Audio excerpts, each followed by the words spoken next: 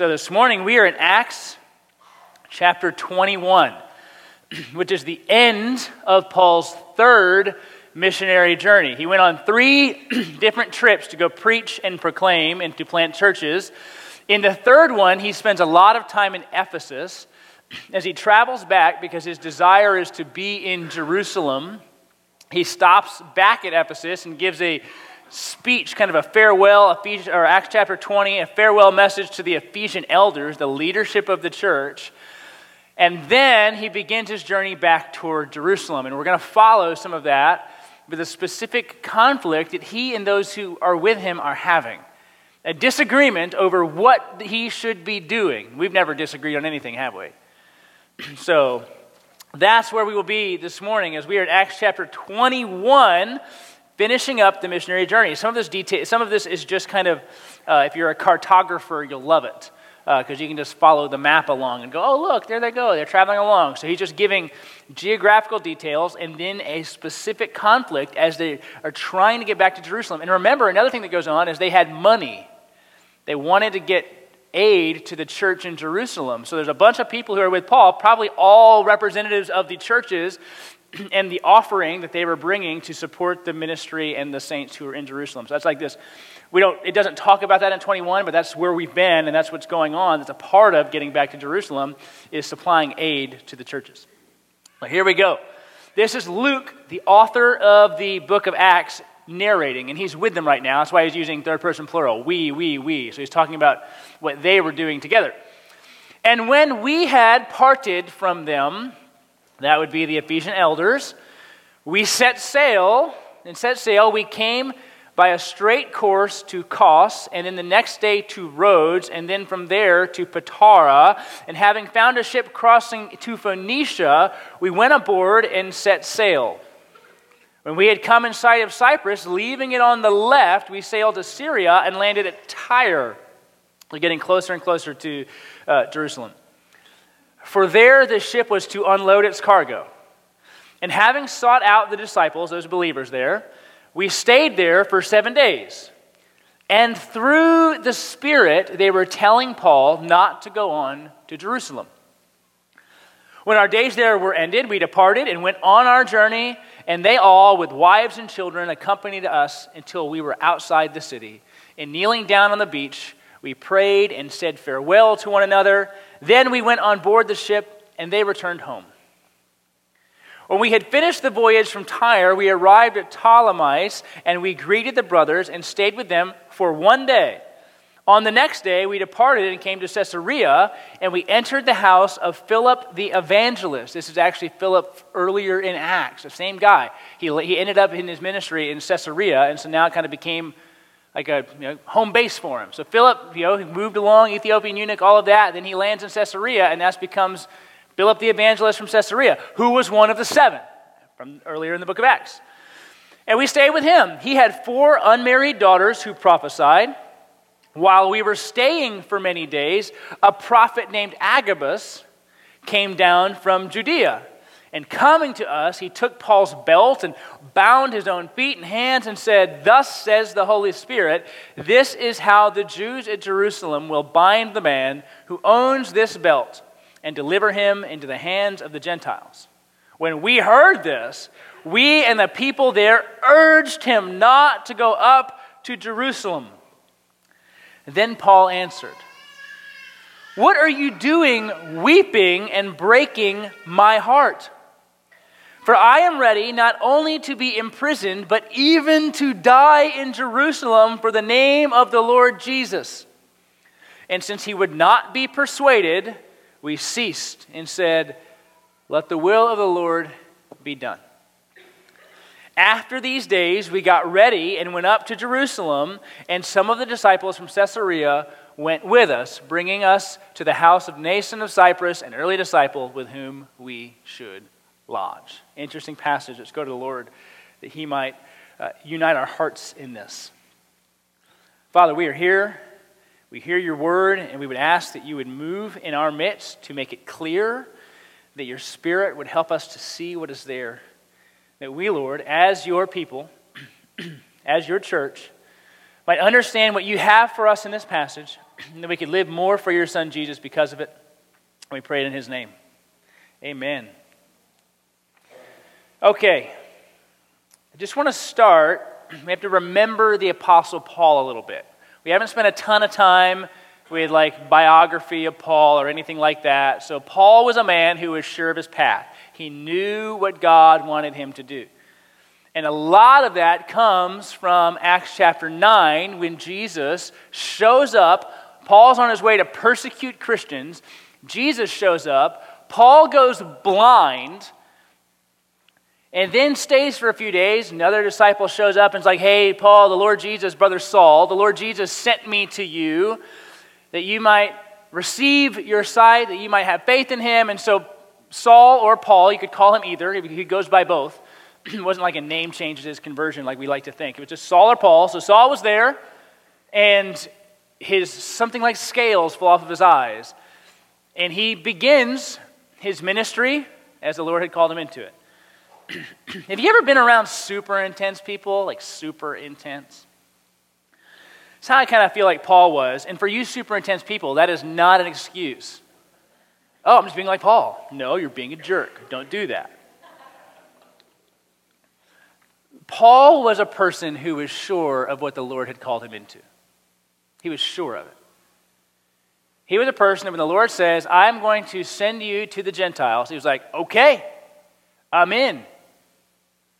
And he committed himself for the years to come to the proclamation of the gospel, and it did go to both Jews, but then he spent a significant portion of his ministry ministering to Gentiles, bringing them the good news that Jesus died and saves even them.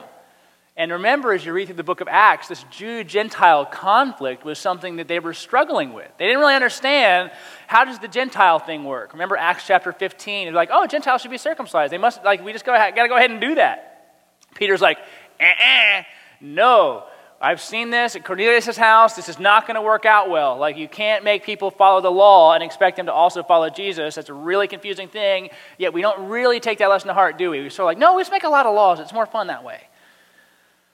So Paul knew what he was doing. He knew what the Lord had called him into. He was committed to the missionary task. In fact, if you're read this in the book of Romans, as you get to the end, there's a little article about it that you can read online. It's called Paul's Apostolic Passion. But there's an interesting just couple of verses where he's like, I have no desire to preach Jesus where he's already been preached. None. He's like, I don't want to lay on anybody else's foundation what has already been done. So Paul was not, if we were like, hey, Paul, come pastor Genesis, he'd be like, I'm good, enough churches, I'm going somewhere else. That would be his mentality. He did not have much of an interest in staying for the long haul anywhere. He wanted to bring the gospel to places that it had not been preached. And this is what he was about, and he was set upon it. He was sure of it. We have confirmation from the Lord, Jesus speaking to him that this is what he was to do. And at the same time, Paul was a Jew. He was a believing Jew, but he was a Jew. He grew up and trained in Judaism. He knew it backwards and forwards. He could recite you anything, right? Bible trivia, do not go up against Paul. You can just imagine in middle school, it's like, okay, guys, Bible trivia, and their little Awana thing or whatever they had. And Paul's there, and everyone's like, I don't want to go up against that guy. He knows everything. He knows Old Testament backwards and forwards. He gets it. So he even says in certain passages, I was pretty smart. I kind of had all the training. I had all the stuff. I had all the ribbons, perfect attendance. I knew it all. I had it all. I did it all, and it doesn't matter. So when Jesus saves this guy, it's interesting because now he's just flipped. It's everybody needs to know about this. And if there's already people who know where it is and what's going on, not interested in staying there. I can encourage them, pray for them, whatever, but I'm going to keep going. Even he's like, I want to get to Spain, right? So he's going to Rome. He's making this appeal to Caesar, which is what we read about. And before we get there, we have this interesting passage in Acts chapter 21. The guy knows what the Lord has called him into. And if you look back in chapter 20, verse 16, he wanted to get back to Jerusalem for the Passover. And I think this is part of him being that committed and good Jew. I want to get back and be with my people for the Passover. And if you remember, as you read into Romans 10:11, you're seeing his desire. I wish everybody, my people, I wish that I could be cursed if everybody in Israel could know how good Jesus is. I would be fine with that. And so you understand, if you kind of put those pieces together, why does he want to be back? He wants to be back to celebrate, but he also wants to be back because there's going to be a ton of people in Jerusalem that he can preach to, proclaim the good news to. So he has to get back because the Lord knows what he's called him to, and he knows what the Lord has called him to, and he wants to live faithfully as a Jew, and he wants to preach to his kinfolk because he has a deep affection for them. I mean, I'm sure all of you have something like that, right? There's just some group of people that you just love. You love them because they're your people. And whatever you feel in the day, these are my people, however you fill it in. That group that everybody else is like, that's crazy. Why are they your people? You're like, they're just my people. It's who I know. It's who I love. For Paul, it was the Jews, his nation, his family. The ones who he says, they've been given the covenants. They've been given the promises. They've been given everything. And they have the Messiah. And I want them to connect the dots to him. He wants to get back to Jerusalem, but as you read in this passage, what we see are significant conflicts. Now, the Lord has let him know, back in his speech in Acts chapter 20, wherever he goes, there's going to be trouble. Like, there's just going to be trouble. It's like, I know wherever I go, there's going to be persecution and trial and suffering, and it all awaits me. And he's fine with that. And then we get into today's passage where we see an incredible conflict really brought up in two ideas. There's everyone who's around Paul, and then there's Paul. And everyone who's around Paul is essentially saying this: do not go to Jerusalem. Do not do it. Do not go. Look with me in Acts chapter 21. At one of their first stops for some time, they're with disciples. Unload the cargo, they saw out the disciples, they're there for a week. And you look at verse 4. We stayed there for 7 days, and through the Spirit, they were telling Paul not to go on to Jerusalem. There's no mention beyond that. Luke just kind of says, and this is what they were saying. Which is an interesting phrase, because if you actually look this up, you're going to find people who go, Paul made a huge mistake in going to Jerusalem. Some are there, and they have good arguments for it. And you have people who go, Paul did not make a mistake, and they'll take it in two different ways. And it's that phrase, through the Spirit, that is where they are getting a little like they're not really sure. So one group will go, through the Spirit is clearly telling Paul, through other disciples, that he should not do this. Paul's just stubborn. He has suffered. He has been persecuted. He has been in trouble. He has had, he's been stoned and beaten and flogged. He's had all these things. It's not as if he needs to fulfill it more. Like everything that Jesus said would happen to him has happened. And so they're trying to keep Paul away because they know what's going to happen there. And when he gets to Jerusalem, it's true. Riots start. There's kind of a coup to get him killed. Everyone's trying to get him out of there, so they move him on to Caesarea so he can stay there for a little while. Then he gets over on his way to Rome. And so clearly, they're like, this was an anomaly. And so they'll say, like, Paul made a mistake. And I'm not here to tell you that you're some fool if you think that. There's a solid argument for thinking that. I don't really know what it proves either way, because all we have to think about this when we read the Bible, it's just telling us what happened. Right? Like if I were just telling you what was going on in your life, I might have to read into it to go, well, was that the right decision or the wrong decision? I don't really know. It's just kind of saying what was happening. So on the other side, there's people who say this. They go, no. The Spirit was revealing to the disciples what would come. And because the disciples loved Paul, they didn't want it to happen. And so they're like, please don't go. Please don't go. So through the Spirit, through the revelation of the Spirit, they saw what was happening, and they did not want him to go because they had great affection for him. And they just thought, please don't do this. Why would you want to do this? And on that side of it is when Paul is in Jerusalem, the Lord Jesus shows up to him and comforts him and is like, hey, just like you had to proclaim me in Jerusalem, you almost must go proclaim me in Rome. So Jesus comforts Paul while he's there in prison, while he's there in Jerusalem, and speaks to him. And he's not like, hey man, what'd you do here? But it got me thinking, right? Because really, wherever you land here, you have to at least leave the door open that you could be wrong. If you land on clearly Paul made a mistake, well, maybe he didn't, right? Like there's no statement that he made a mistake. And really, you follow the ministry, it just seems to be the Lord's hand still on him and using him. And if you say he didn't, well, still you got to deal with that through the Spirit part. And this is where I think it becomes so appropriate for us to stop for a second. There are times when people disagree over what is the most important thing in a moment. There are times when people who love the Lord Jesus are not sure of the best path forward. Right? Agabus shows up in the next spot in Caesarea at Stephen's house. And it's interesting because they mentioned Stephen has 4 daughters who prophesy, yet Agabus is the guy who shows up from Judea and prophesies. Like the daughters don't do anything in that moment. Agabus is like, this is how it's going to be when you get there.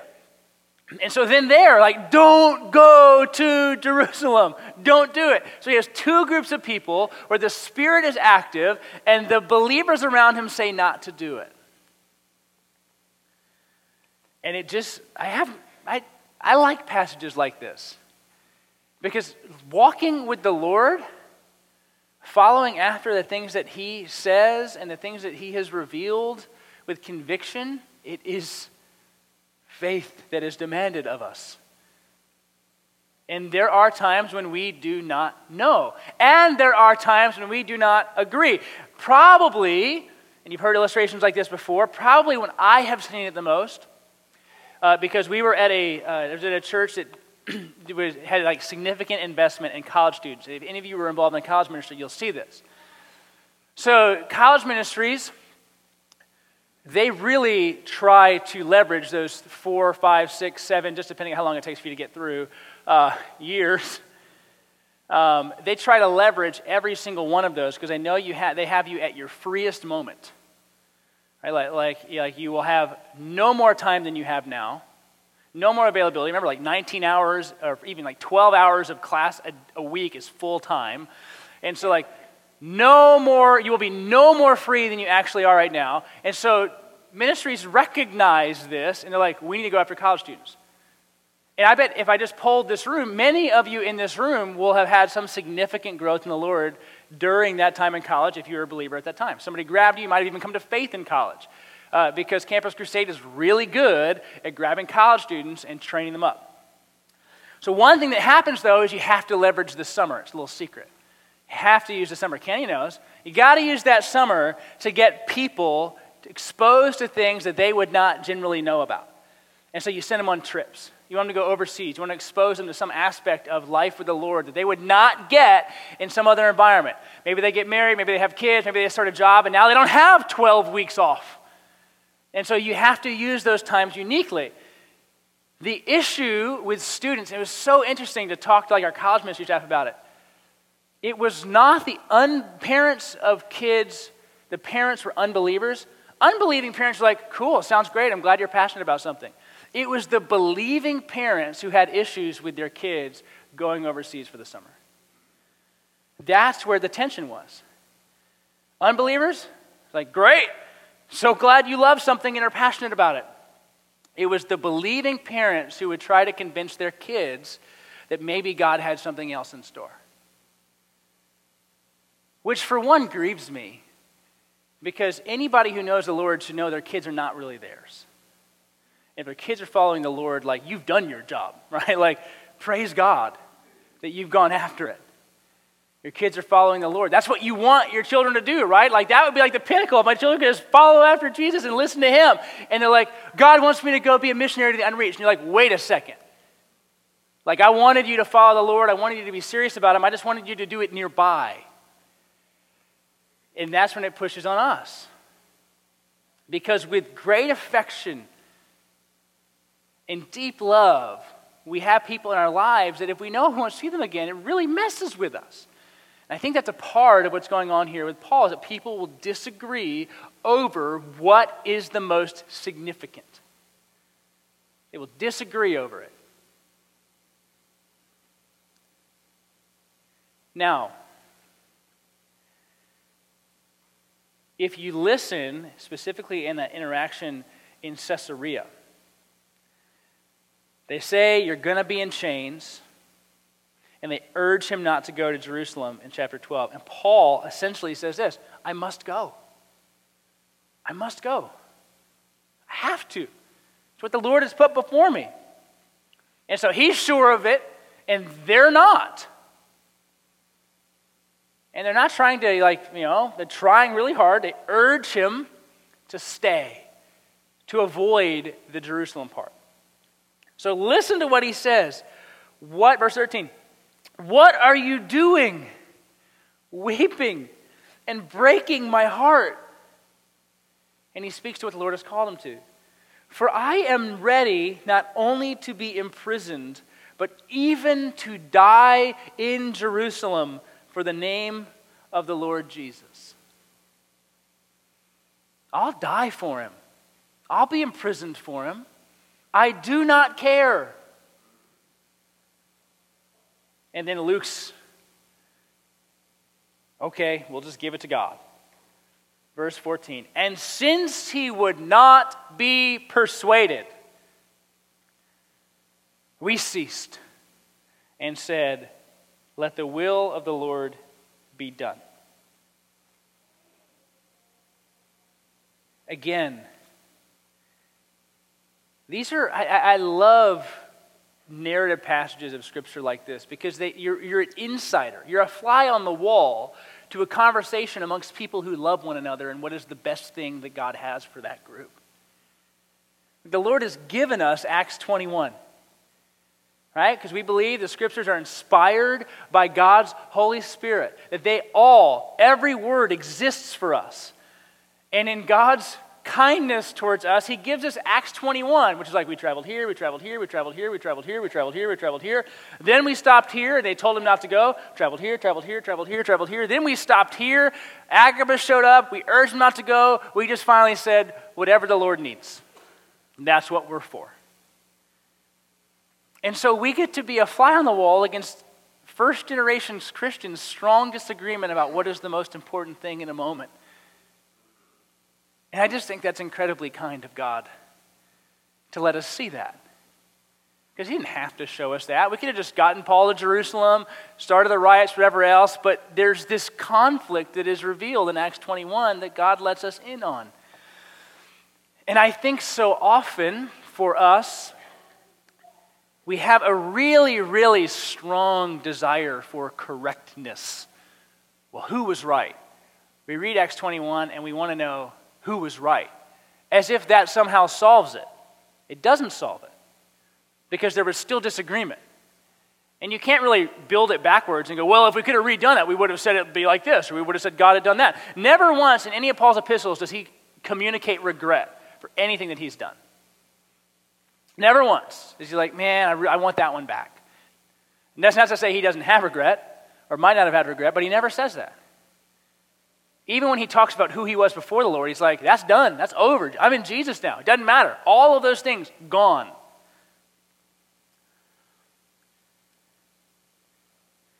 And so we have then this moment for us in Acts 21, where they finally just go, let the will of the Lord be done. And that for us is, I think, what the Lord has. So often we're going to get caught up in the side argument if we just keep reading the Bible, and if we're going to go, oh man, what should he have done? And you'll make your argument for why, and someone else will make their argument for why not, and you'll listen to sermons on why they think he made a mistake, and you'll listen to sermons for why he didn't make a mistake, and you'll read commentaries that say this, and you'll read commentaries that say that, and you'll still be left with, you don't know. You do not know. But what you do know is that all of the disciples, regardless of their lack of assuredness about the best route for Paul seemed to have no issue. But without the others, they commit it to the Lord. They commit it to the Lord. And so for us, as a church family, trying so hard to honor God, trying so hard to walk with God, I would say this: we must disagree graciously and at the same time affirm that God knows. Disagree graciously and affirm that God knows. Because I want to peel back what can exist in some of our hearts. And this is where we become like, our theology, our closet theology is bad. I'll just say it that way. We're like, we say this is what we believe, but we actually live like this is what we believe. And I think there's a flaw if we don't grab on to this idea that we're going to graciously disagree but affirm that God knows. That if we don't do that, there's going to be something that goes on in us that might be going on and we don't even realize it, and it is this. Is that we somehow think that if we make a wrong turn, what God is going to do is over. That we somehow think that if we do this instead of that, we go left instead of right, we go to Jerusalem instead of to Rome, whatever we might do, we have this thought that if we don't do the right thing, game over. Without realizing that God is incredibly gracious and incredibly concerned for his name and his fame, and somehow still gets the job done. Some people's stories have about 3 decades of detours. And then they're like, and then finally I just gave up. It was time to listen to the Lord. Remember Jonah? Go here. Nope. Not going to happen. I don't want to go preach to those people. I don't want the Ninevites to know that God is good, right? I kind of want to soak it up for myself. That's what I would prefer. Not going over there. I'm going to go ahead and go in a different direction. God's like, well, we'll see. And he goes. Sometimes God uses the same person. Sometimes God uses different people. But when we start to think that if we don't make the right decision, it's all over, we get into an incredibly us-centered view of how God works. I have to do the right thing. Now, do I want everyone in this room, to apply wisdom in their life? Yeah. Do I want everybody in this room to seek the counsel of other brothers and sisters who love them and care for them and will speak life and truth to them? Yes. Would I prefer everyone in this room not listen to bad advice? Yes. But I cannot control the environment enough to somehow subvert what God will do. And that for us should be incredibly comforting. And that for us is why I think the disciples in Acts chapter 21 can simply go, okay, we'll go to Jerusalem, let's head on, and we'll let the will of the Lord be done. And there's no Acts chapter 2, there's no kind of other commentary that you see where Luke kind of just embeds this. And then we had a conversation with Paul where we told him so. Because that's the other thing. We love when like the thing goes badly, we like to kind of tell people that I knew this was going to happen, as if that has some eternal merit. Your one-upsmanship is somehow better for the church or whatever it might be. Oh, I told you, you made the wrong decision. Doesn't matter. Doesn't matter. That attitude is counting on us and not God. So there are times when brothers and sisters will strongly disagree over the best course of action. And where each one will have great arguments for why they believe that. Paul's like, hey, I know you guys weren't with me on the road to Damascus where I was blinded and Jesus told me what I was going to do, but this is kind of all a part of it. And they're like, you know that you have been preaching to Gentiles forever now? Like this is just what you're doing now. So they're disagreeing.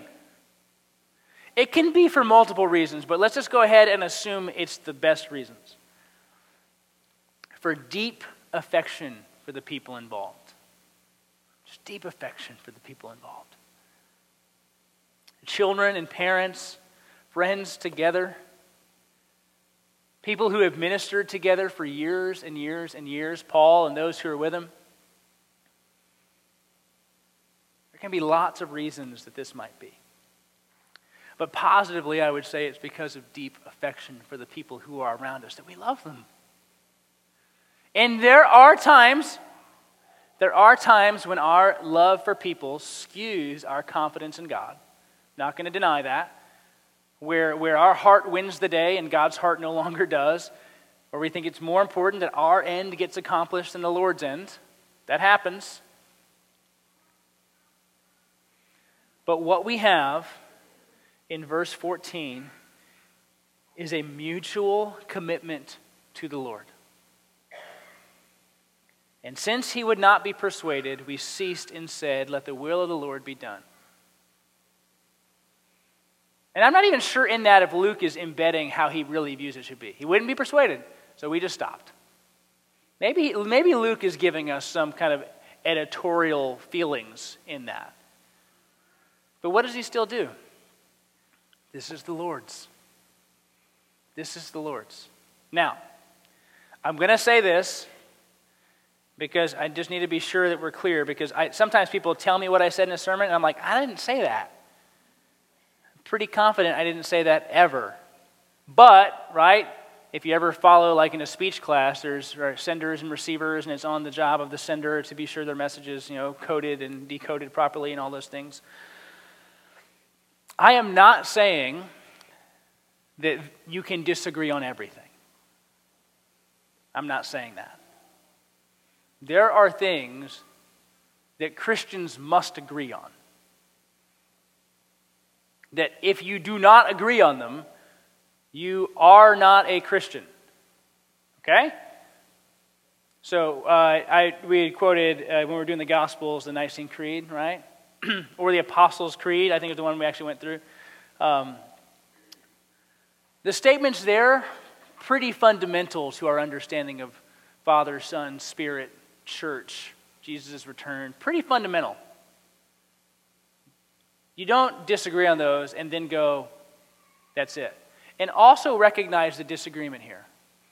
The disagreement is not over some area of doctrinal purity. Okay? Acts chapter 15, there was disagreement over the application of doctrine, and they came to a conclusion. Okay? Acts chapter 21, there's disagreement about what is best for a specific person. You might be able to apply that to what is best for a specific church environment. What is best in how somebody else you love deeply might be walking with the Lord or trying to live out their call to make disciples of all nations. So we need to kind of differentiate between these two worlds. Issues of matters of the faith that are central to life and death in Jesus are not issues about that we can disagree upon. There will be disagreement over what might be best in a certain situation for someone. That's the disagreement that we have in Acts chapter 21. But it might be lived out when a kid goes, "Mom, Dad, I want to go preach Jesus here." And you're like, "Wait a second. Wait a minute. No. We're not cool with that. We want you home for the summer." You go, "No, I need to go." I would encourage you, parents, I would just say this to parents whose kids have done that, are doing that, or will do that. As someone who has to deal with staff or parents do that, let them go. Let them go. Because it shows your confidence in God, not your confidence in them. You're like, "Hold on, son, your brain isn't developed enough. That's why your insurance rates are more, and I'm paying for those things," right? Like you can be going that way. Does not work that way. I know that your logical reasoning is not yet fully developed. It's a scientific fact that you still make bad decisions until you're 25. I'm saying, let the Lord be it. And if it's wrong, let the Lord correct it. And if it's right, let the Lord correct you. So let them go. Let them go. Let them pursue God with zeal. Let them give something a run. Let them be excited about the Lord. And you're going to be like, oh man, and don't do the thing where that's going to die down. You're going to get less excited in time. Just you wait, which is like the kiss of death to joy.